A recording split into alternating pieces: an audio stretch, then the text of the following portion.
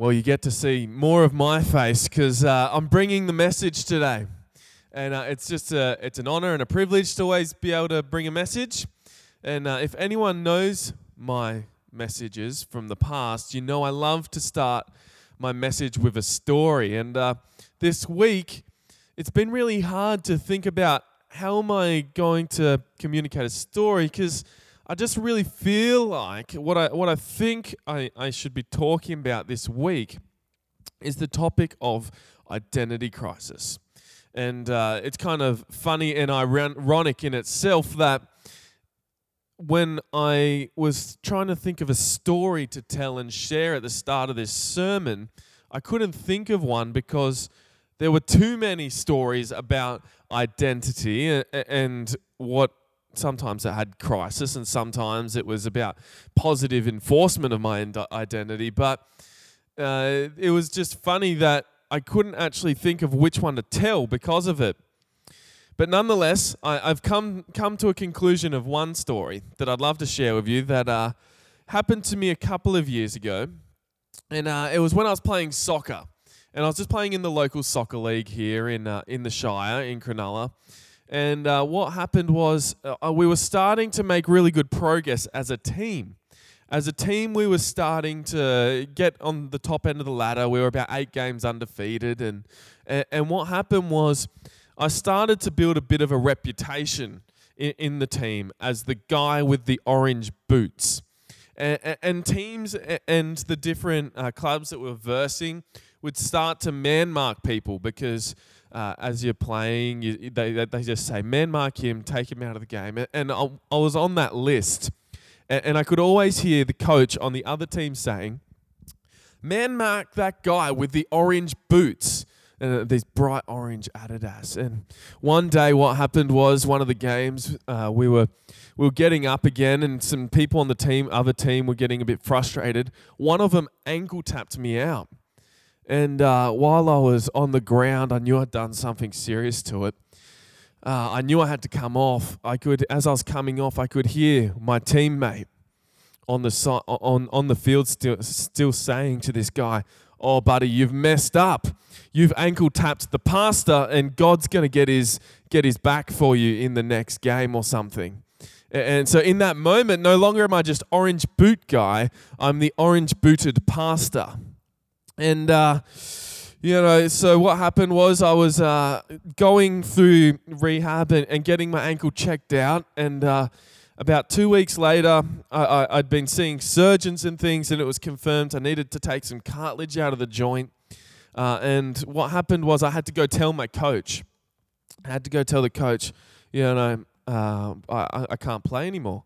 I've got to have the proper recovery time, and I won't be able to make anything in the rest of the season. And so in that moment, I became the crippled orange boot pastor.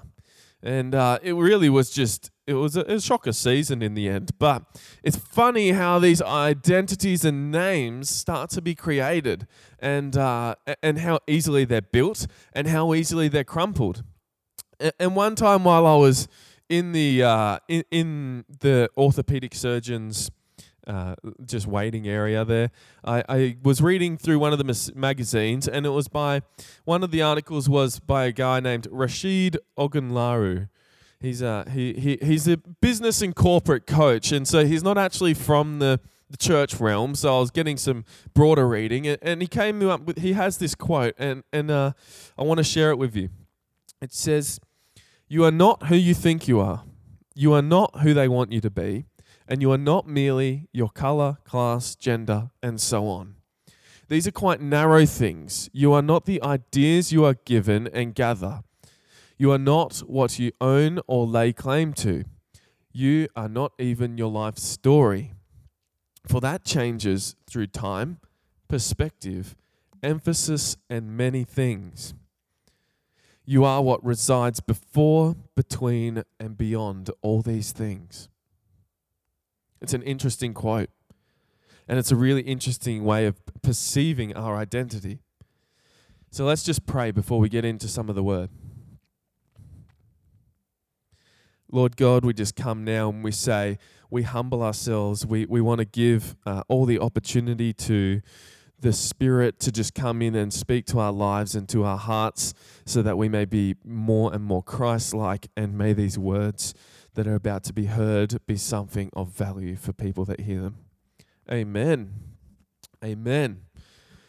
So I want to ask you a couple of questions regarding the identity crisis that we have at the moment. Because right now, a lot of people are suffering because of this COVID-19 coronavirus pandemic. And the first question I want to ask you is, how are you allowing the experience of this pandemic to mold your identity?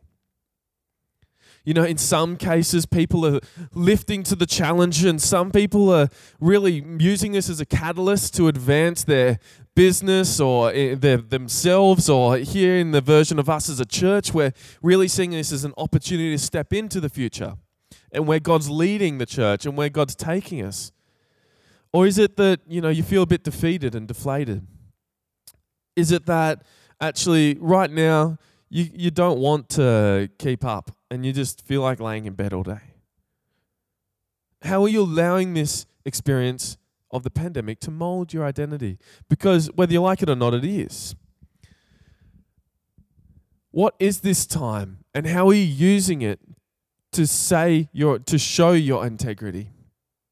Let's take a step back from that even. How do you let any experience, positive or negative, to develop who you are? Because it doesn't matter if it's this pandemic, whether it was World War II, whether it was the Black Plague, if you go back that far. But it doesn't matter if it's a big one, small one, if it's just a bad word from a family member they criticize, or whether it's just a word of encouragement. Any experience, positive or negative, develops who you are. And are you even aware of these experiences? Are you aware that they're causing your identity crisis, or are you aware that they're lifting you into a place of positivity? No matter if you're 1 or if you're 100, things are shaping and forming you still.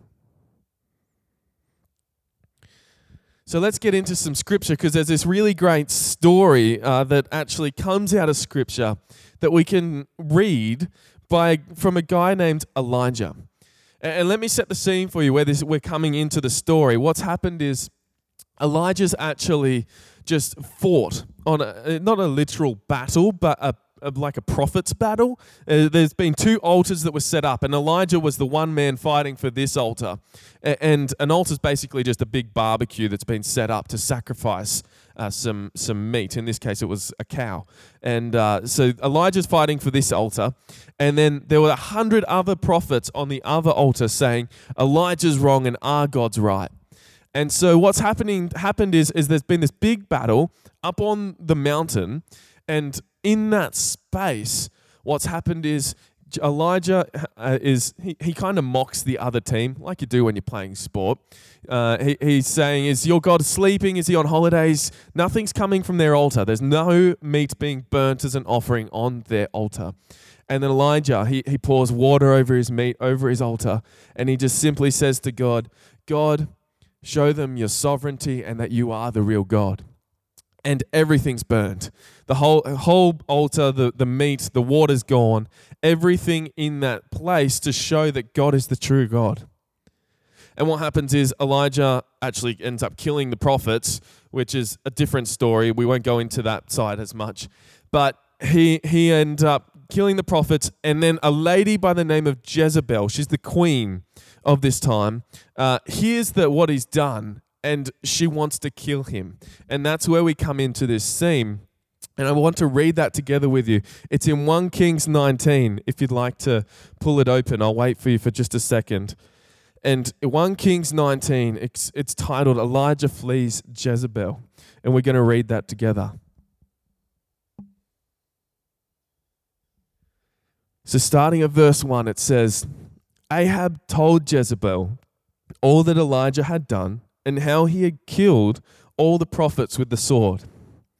Then Jezebel sent a messenger to Elijah saying, so many the gods do to me, and more also, if I do not make your life as the life of one of them by this time tomorrow. Then he was afraid, he being Elijah, and he arose and ran for his life and came to Beersheba, which belongs to Judah, and left his servant there. But he himself went on a day's journey into the wilderness and came and sat down under a broom tree. He asked that he might die, saying, "It is enough now, O Lord. Take away my life, for I am no better than my fathers." And he lay down and slept under a broom tree, and behold, an angel of the Lord touched him and said to him, "Arise and eat." And he looked, and behold, there was at his head a cake baked on hot stones and a jar of water. And he ate and drank and lay down again. And the angel of the Lord came again a second time and touched him and said, "Arise and eat, for the journey is too great for you." And he arose and ate and drank and went in strength of that food. Just to clarify, that cake wasn't like a sponge cake with jam. It was just probably like another piece of bread or something. But there's a really interesting really interesting lesson that we might overlook normally, and sometimes it's actually probably presented as a bit of a joke, which we should really take seriously. It's that sometimes when you're caught up in the emotion and in the anxiety and in the hype and the hysteria of a pandemic, whether it's personal or whether it's corporate, whether it's Jezebel trying to kill you or Corona COVID-19 virus, if you get caught up in the hysteria and the hype, the pandemic, then you lose perspective on the size of it, on the relative size, on your part to play in it. You lose your ability to engage healthily with this event that's happened. You know, the comical example is like when everyone started to hear about COVID, everyone was running to the to the grocery stores and bought out all the toilet paper and dried goods, all the tinned fruit and all the tinned soup and such. Hashtag no refunds in the chat. It was incredible to... I personally couldn't get my head around it, that people were so caught up in this idea of a virus and that they blew it so far out of proportion that they had to buy out supermarkets.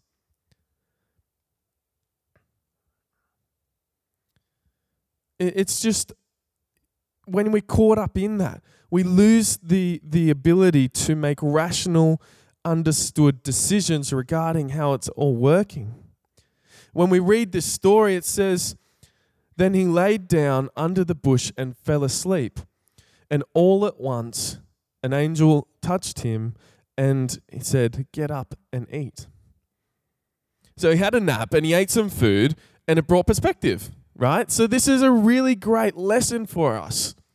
When we're caught up in the midst of it, when we're starting to have our identity crisis, have a sleep and eat some food and then look at it with perspective. No, but seriously, what we need to do is actually take a step back.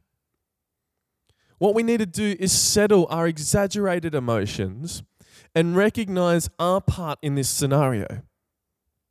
Some people have bigger parts. Healthcare workers, doctors, nurses, they're doing incredible things at the moment. And for some of us, it's stay at home and ring people. And when you understood what your part is, then you can do that in a healthy way. But you can't do that if you're caught up in the hype and the hysteria. And when we realize and we settle our exaggerated emotions and everything, we realize there's a lot less demanding on us when we all do our bit. And we ultimately remember that our strength comes from God through all of this. And He empowers us in the role we have to play. If we think to the current epidemic, I think personally I am amongst a good group of us that are watching this sermon where it probably is fair to say I struggled when I heard that I couldn't be amongst people for a long amount of time. My poor housemate. He's gotten to the point where he doesn't take his AirPods out now when we're in communal areas, because he knows if he takes them out, I'm going to chew his ear off with conversation. But at the start of this, I thought, I don't know how I'm going to be able to do it. I won't be able to do my ministry and mission because I won't be able to go to cafes and engage with people there. I won't be able to be in and amongst the local businesses and my local community. We're going to have to stop so many of the ministries that have been happening here at New Beginnings. And I was caught up in the hype and the hysteria because I didn't want to let any of it go. I didn't want to stop because I wanted to be around people. But when I took the step back and I said, all right, God, use this for your ways. What's been incredible is the opportunities that have been able to come out of it. The engagement now which I can enter into is at a depth and at a place of vulnerability with business owners and with the community, that it's no longer just your superficial going into a cafe and saying, hey, how you going, and getting that standard chat out, but it's actually how is it that the church can help you, and what is it that God can do for you today? And these people are entering into this because we've just simply said, okay, this is the circumstance. How can we go into this with God? And these experiences are far further surpassing anything that could have happened just by going through routine. If we continue into the story, it goes on and it says, strengthened by that food, he traveled 40 days and nights until he reached Horeb, the mountain of God. And it goes on to say, there he came to a cave and lodged in it. And behold, the word of the Lord came to him. And he said to him, what are you doing here, Elijah? He said, I've been very jealous for the Lord, the God of hosts, for the people of Israel have forsaken your covenant. They thrown down your altars and killed your prophets with the sword. And I, even I only, am left, and they seek my life to take it away. And he said, go out and stand on the mountain before the Lord. And behold, the Lord passed by, and a great strong wind tore of the mountains and broke in pieces the rocks before the Lord. But the Lord was not in the wind, and after the wind, an earthquake. But the Lord was not in the earthquake, and after the earthquake, a fire. But the Lord was not in the fire, and after the fire, the sound of a low whisper. And when Elijah heard it, he wrapped his face in his cloak and went out and stood at the entrance of the cave. And behold, there came a voice to him and said, what are you doing here, Elijah? What are you doing here, Elijah? You see, Elijah's having a massive identity crisis right here. I don't know if it was because he was fearing Jezebel and what she said, and so he was fearing for his life. I don't know if it was because he was hungry and needed a nap. I don't even know what happened immediately in between those things when he dropped off his servant at that town, but somewhere amongst all of this, Elijah forgets that he's the prophet of the one true God. He's just witnessed that on the mountain where he won that battle. He's the prophet of the one true God. He's the prophet of the God who can summon the powerful winds which break apart mountains, and he sees that and tears apart rocks. He's the prophet of the God who's making earthquakes right in front of him. He's the prophet of God who brings fire in front of him. And he's the prophet of God who comes and hears God say, what are you doing here, Elijah? In a simple whisper. Although we may have identity crisis, and we often forget who we are. God never forgets who you are. We may forget who we are, and we may get caught in a period of time, in an event, in a space, and we forget who we are. But God never forgets who you are. He never forgets who you are. There's two parts from this story I really want to make as an application for us today. I really want to take this opportunity to engage with what we're being presented with. The first of it is this. There are those struggling with identity in this pandemic. There are amongst us people that are struggling with identity, and we have an opportunity now to pray for healing and for an opportunity of just God restoring our identity in Him, so the healthy identity too. You know, it might be someone that's a parent who's struggling because all of a sudden they're asked to be a teacher, and because they don't know how to be a teacher, they may feel like they're failing their children. That it may even be a grandparent. If you're a grandparent out there and you're struggling because you've lost all your independence because you can no longer even get simple things like groceries for yourself or your own medications, and they're being delivered to you by someone, whether it's a family member or a delivery person, and that independence has been taken from you, and it's the last straw.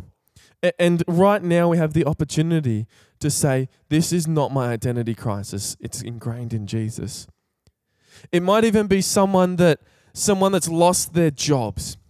And if you're someone that's lost their job and you feel like you've lost all your self-value or your worth from this and the effects of this virus, and it's an opportunity for us to say and stand together and say, no, this isn't what causes my identity crisis, but rather I draw into God and His value and self-worth for me.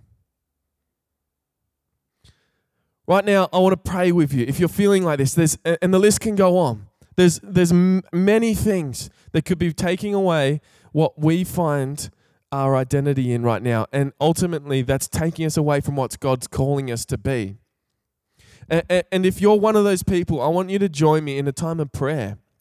And I want to pray for healing for us. We're going to pray in the Spirit for a transcending peace, and we're going to pray for the value to be found in God and in the Father, Son, and Spirit.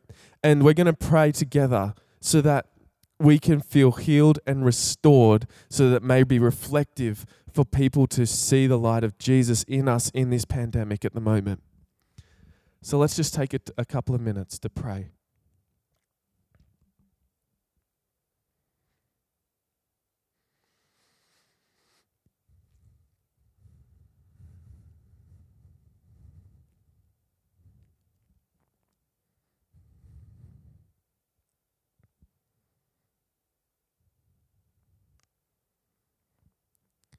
Lord God, you know each and everyone's instance, everyone's circumstance right here and now.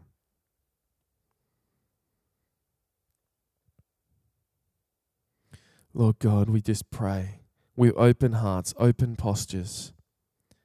Heal us.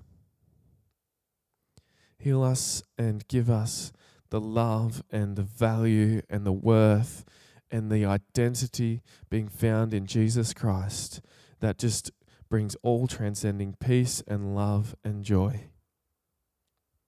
We pray for these things not simply so that we may feel better for ourselves, but so that we may also be reflective light and joy to everyone that comes across our path in this time, and that they see the way we hold ourselves, and that we can't help but say, it's through Lord Jesus that I am in my place like this.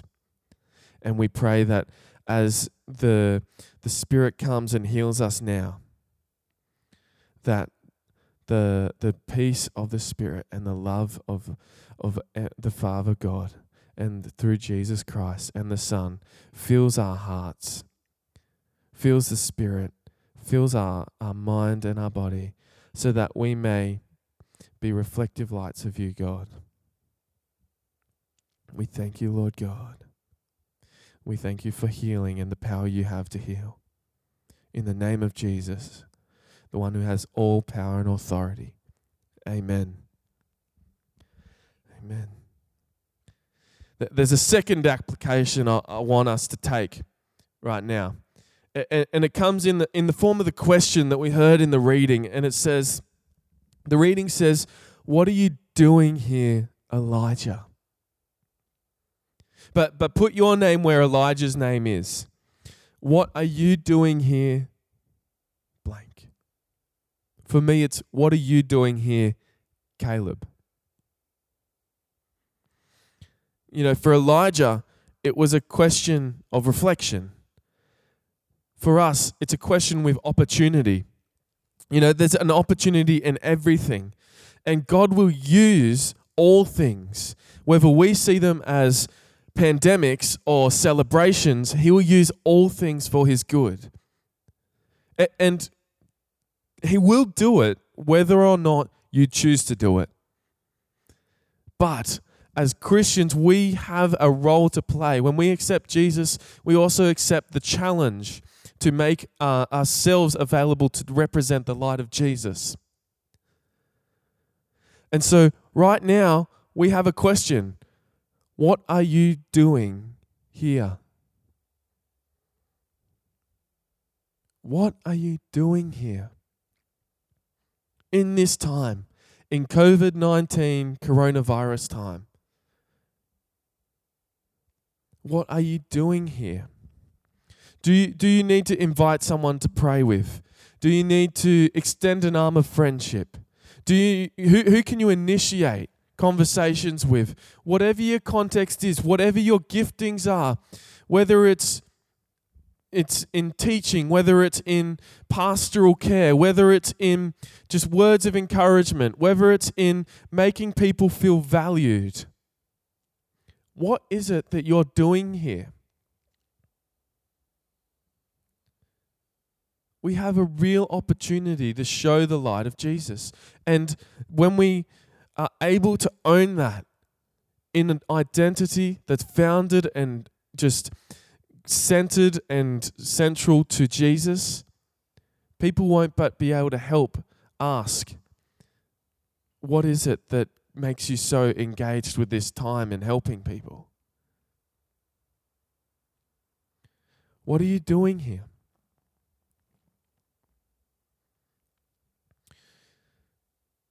So I want to wrap up.